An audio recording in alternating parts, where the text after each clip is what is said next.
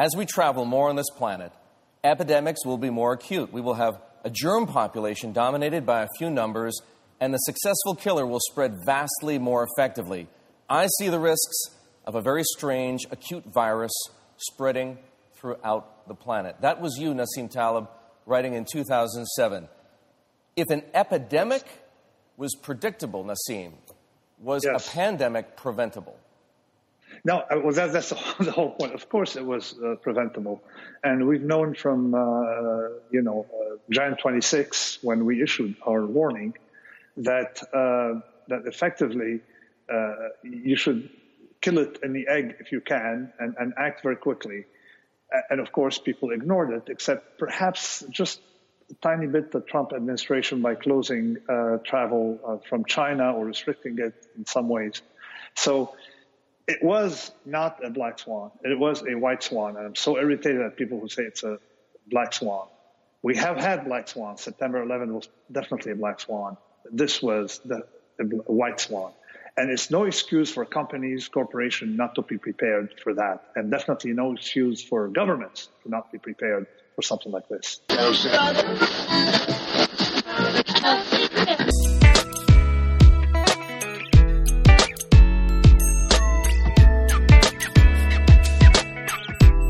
Hey, everybody, Pre-Accident Podcast, Todd Conklin. How are you today? Good? Am I catching you at a good time, or is this a bad time? You want me to call back? I can call back if I need to. So it's the podcast. It's time. Today's interesting. I have lots of podcasts lined up and ready and in the circle, and people who want to be on. I've got. Oh my goodness, it's very exciting. My life is nothing but a thrill. But today's going to be a little different, because today I wanted to talk to you because I stumbled across an article, actually an article I think you'd be really interested in. And I picked it up on something called Medium.com, which I know nothing about. But I was kind of Google searching around like I do. Probably what I was really doing, if I must admit it, is probably looking for some stupid YouTube video that would tell me. So I've jumped into the electric bicycle arena. I haven't jumped in yet because don't ever order a electric bicycle during a pandemic. So I can't really get one. I mean, but I've jumped into this arena. So I've ordered an electric bicycle. We can talk about this all you want to, because I feel like I need to do something other than eat. Although I'm a big fan of eating, don't get me wrong, I'm not going to stop that. But this was an interesting way to get around. And my sister and her husband rented them, 6 months ago, and came back and said, "Oh, yeah, that's pretty darn fun." And so I've always ridden a little scooter, a little Vespa scooter.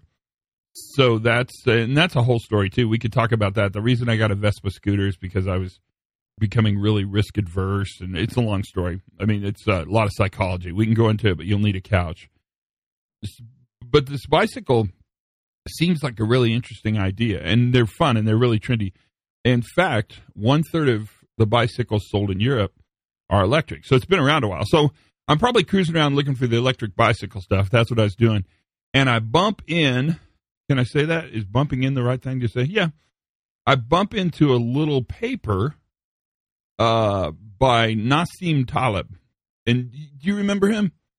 So he wrote, the book that he wrote that kind of put him on the map in our world was in 2007 or so. I'd have to check that, but that feels about right to me. He wrote a book called The Black Swan, which really had dramatic impact in the academy.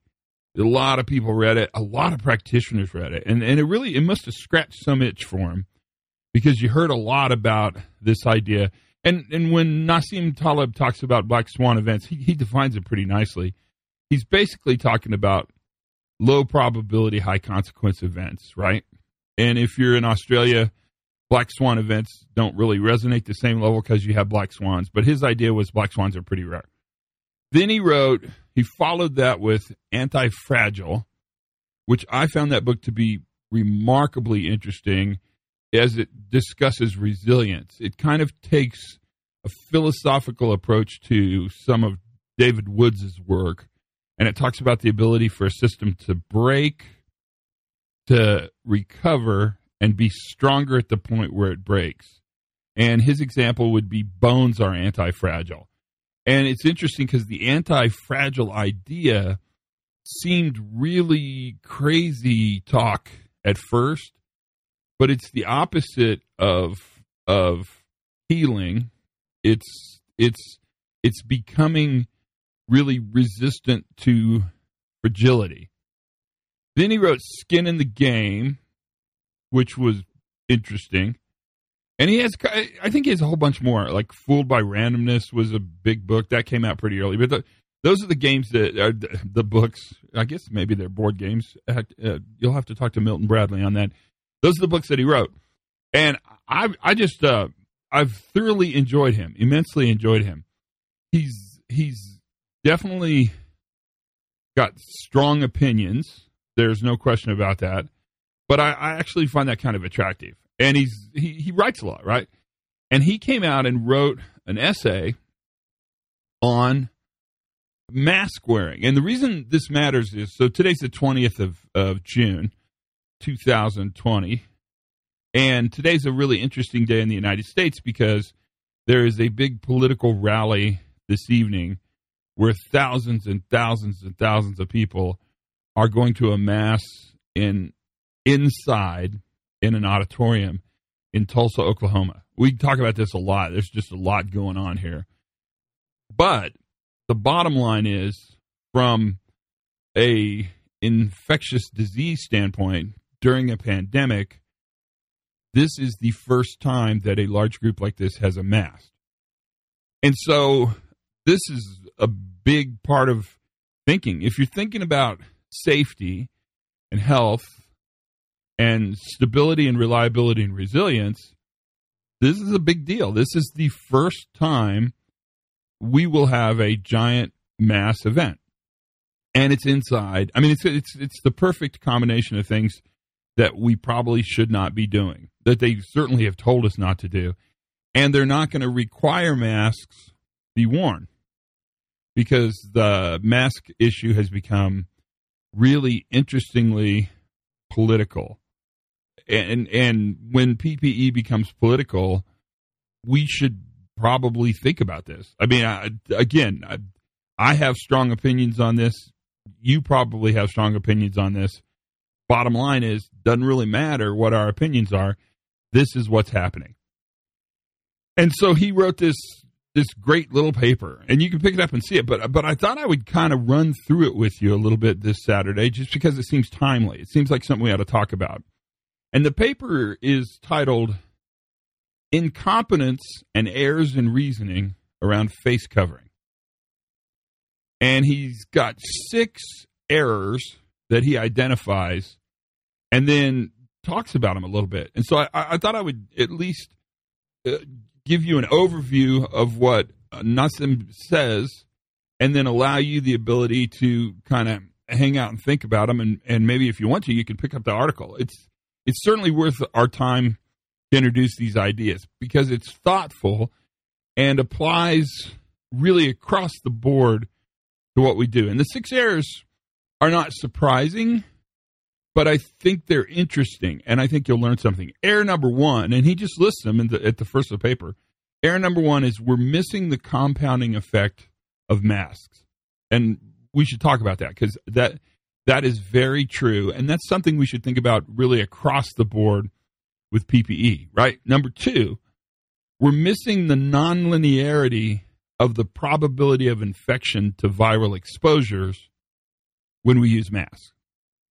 So now we're already talking about nonlinear systems. That's going to be interesting as well. Number 3, we're missing the absence of evidence for evidence of absence. And we should talk about that because I came from a big science background. I've heard that phrase before, and I do think that's really interesting. It's kind of like the reverse of correlation does not prove causality. Well, we'll talk more about it. He discusses it. Number 4, We're missing the point that people do not need governments to produce facial coverings. They can make their own. A bandana is a good alternative. Actually, it's not only a good alternative, it kind of makes you look like a cowboy. Just saying. That's all I'm saying. Number 5, we're missing the compounding effects of statistical signals. You knew that was coming, because that's kind of Nassim's entire life, and that's a pretty important part of what we want to talk about. And then number 6, we're ignoring the non-aggression principle that's made by, and this is a word he uses, pseudo-libertarians. And he goes on to talk about this one by saying masks are also to protect others from you, and it's a multiplying process. Every person you infect will, in fact, infect others. Basic kind of stand down of epidemiology. Certainly the premise of what's going on and why we're having this conversation. So this is really interesting. And he goes on to talk about them one by one. And this first one, he talks about missing the compounding effect of masks. He says that people who are good at taking exams, so he's looking at kind of academics, he's looking at probably engineers, he's looking at intellectuals. He says, in his experience, are not good at understanding nonlinearities and dynamics. And he goes on to comment that the WHO and the CDC, these kind of organizations, initially failed to quickly realize that the benefit of masks compounds. Simply because 2 people are wearing them, you have to look at the interaction that the 2 people have. So to simplify this, he goes on to say, let's say that masks reduce both the transmission and the reception to a virus. So he goes on to say, so what effect does that have on the rate of spreading the infection? And the naive approach, the initial approach that was taken, is to say that masks reduce the transmission probability to about 1/4. Right? So he goes on to say that that's about a 1/4 reduction in transmission. He says it's big, that's huge, but that's the wrong way to think about it. Because you have to count the mask on both sides. I wear one, you wear one. And so he says if they reduce transmission by 1/4, the drop in infection, the drop in transmission, actually will become 93.75%. Because you divide the drop in infection by 16. So even with masks that work at 50%, we'd get a 75% drop in reduction. So it's really the compounding effect added to the fact that it's highly infectious. He goes on then to talk about the second error, the missing the nonlinearity of the risk of infection. So he's going to talk about complex systems, and that's exactly what he talks about. He said the error is to think that if I reduce the exposure to the virus by, say, 1/2, I would then reduce the risk expressed as probability, which is how people look at risk, by 1/2 as well. He says that's not true. And we know this to be true because he says if you look at the statistical distribution, you're going to have a chart that has response on the x-axis and dose on the y-axis. You're going to look at sort of if you're exposed and did you get it. And we know this because this is how it happens, that the actual line that follows on that chart will not move linearly. I never can say that word, so don't criticize me. It'll actually move in a complex system. It'll make an arc, like an S-curve, right? A diffusion curve. We've seen it a million times. In fact, if you look at sort of safety over time, accidents over time, they don't go linearly down. I really can't say that word. They go down in a series of S-curves. And we've talked about this a bunch of times. Now, here's where this gets interesting, is that probability must, and in fact always follows a nonlinear curve, an S-curve. And in the curvy part of the S-curve, the convex part of the S-curve, the gains are always disproportionately larger. And so we always gain more protection as our protection diffuses because it has a very early S-curve to it. So it has a rather aggressive nonlinear curve to it that actually makes improvement more. This is true, you guys, of everything. So it's not just true of wearing masks, but it's true of all of our statistical distributions. And we're learning tons about statistical distributions just by watching the news, right? So if you, just as an example, because of the convex part of the curve, if you reduce the viral load by 75%, a short exposure really probably reduces the viral load by a probability of about 95%. And then it'll level off. And then it'll sort of respond as if the line was there. The third error he talks about is this clever science thing they say all the time, mistaking the absence of evidence for the evidence of absence. So he describes this by making a quote, "There's no evidence that masks work." And you do hear that. And because of the way the mask was socialized and diffused early, they kind of said that to us. The point is that that's not evidence-based. The absence of evidence is not evidence. So, and I should say this again, because there's a kind of a big war going on around science. And because there is no evidence does not mean there is not evidence. And the point would be is that if you lock the door to your house tonight, there's no evidence to prove that it will prevent you from being burglarized. Right? It helps, but it doesn't prove you won't be burglarized. So we have to think about this. And he goes on to say, the point is that there's no evidence that locking the door tonight will prevent me from being burglarized, but everything that may block transmission could help. And he goes on to say, and this is kind of his classic spanking, unlike school, real life is not about certainty. So we know that. When in doubt, use protection when you can. Some people are invoking the flawed rationalization that masks induce false confidence. In fact, there's really a strong argument that masks make one more alert to the risk and more conservative in their behavior. Think about it. I mean, this is right he is in our wheelhouse now, right? So we're there. His fourth error is that misunderstanding the market and the people. So the sort of the fatherly approach, he calls them paternalistic bureaucrats, but this is the government as the protector approach, resisted inviting the general public to use masks on the grounds that the supply was initially limited and would be needed by health professionals. So he goes on to say, so they lied to us and said that masks are not effective. They did not get to the inventiveness and the industriousness of people who do not need a government to tell them what to do or produce masks for them.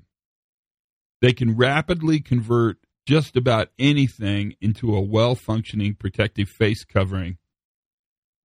Bandanas, coffee filters. I mean, you heard all these stories. In fact, we talked about them as adaptions.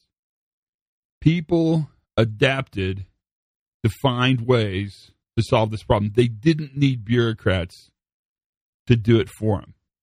Nor did they need bureaucrats, he goes on to say, to heed the notion of the market and the existence of opportunities that can supply people with what they want. Left to their own devices, people can be adaptive. And if they understand the benefit of the protection, the adaptation will soon follow and be incredibly creative and not need, his words, the paternalistic efforts. The fifth area he talks about in this paper is the missing of extremely strong statistical signals. So he goes on to say that many people who deal with stats think in terms of either mechanistic concepts, that's correlational data, we talk about this all the time, or they think of local results. And he would call those anecdotal data. This is kind of the classic struggle that we have between quantitative and qualitative. I mean, there's sort of a classic struggle here. He's not really making that point, but he's going on to say correlative data versus anecdotal data. And all of that really creates a little smokescreen that fails to illuminate the broader notion of statistical signals. You look at the whole story, not the minuscule parts of the story. And when you look holistically at mask wearing, the evidence starts to compound upon each other. And the example he uses, which is the same one I've thought about a bunch, is the beauty shop in Missouri, where 2 infected stylists who worked for 4 days with 140 clients failed to infect their clients. Now, the reason they didn't infect their clients is because both the stylists and the clients were wearing masks, making the probability of infection for bilateral mask wearing safety well below 1% for beauty shop style exposure. We know the probability for infection for non-mask wearers from tens of thousands of data points, and the rate of infection of countries where masks were worn, we also have tens and thousands of data points there. And that holistic, more systemic understanding is really where the game is won. And then his 6th there. And this one's got a little edge on it. And he calls it the non-aggression principle. And he goes on to say that people who are resisting mask wearing on the grounds that it constrains their freedom have a skewed sense of the concept of liberty. And that liberty lies not in aggressively forcing it, but the non-aggression principles around something he calls the silver rule, which is do not harm others, and they in turn should not harm you. Even more insulting is the demand by these people that organizations, companies, even stores should be banned from forcing their customers to wear masks. So he goes on to say that libertarianism allows you to set the rules for your own freedom on your own property, but other stores, other organizations, they also share that same right to create the rules for their own stores, their own facilities, and their own properties. And he goes on to say that note that by infecting another person, you're not infecting just another person. You are infecting many, many, many more people and causing systemic risk. And then his last words are, wear a mask for the sake of others. That's a really quick overview. Hopefully, if I did my job well, you'll now want to go and read it yourself. And you should, because don't take my word for it. That's just my interpretation. I've read a lot of his stuff, so I'm relatively comfortable. And there's an edge to him. He's an essayist. But he's an essayist that talks a lot about risk and probability and uncertainty and resilience. I think it's kind of worth our time to listen to what Nassim has to say. That, my friends, is our discussion for today. Stay with me because there's some really interesting pods in the chute. In fact, everybody just got moved back one for today's discussion. You're going to like them. I appreciate the time. Thanks for listening. Tell your friends. subscribe. Think about this. This is kind of a homework podcast for you. Learn something new every single day. Have as much fun as you possibly can. And for goodness sakes, be safe.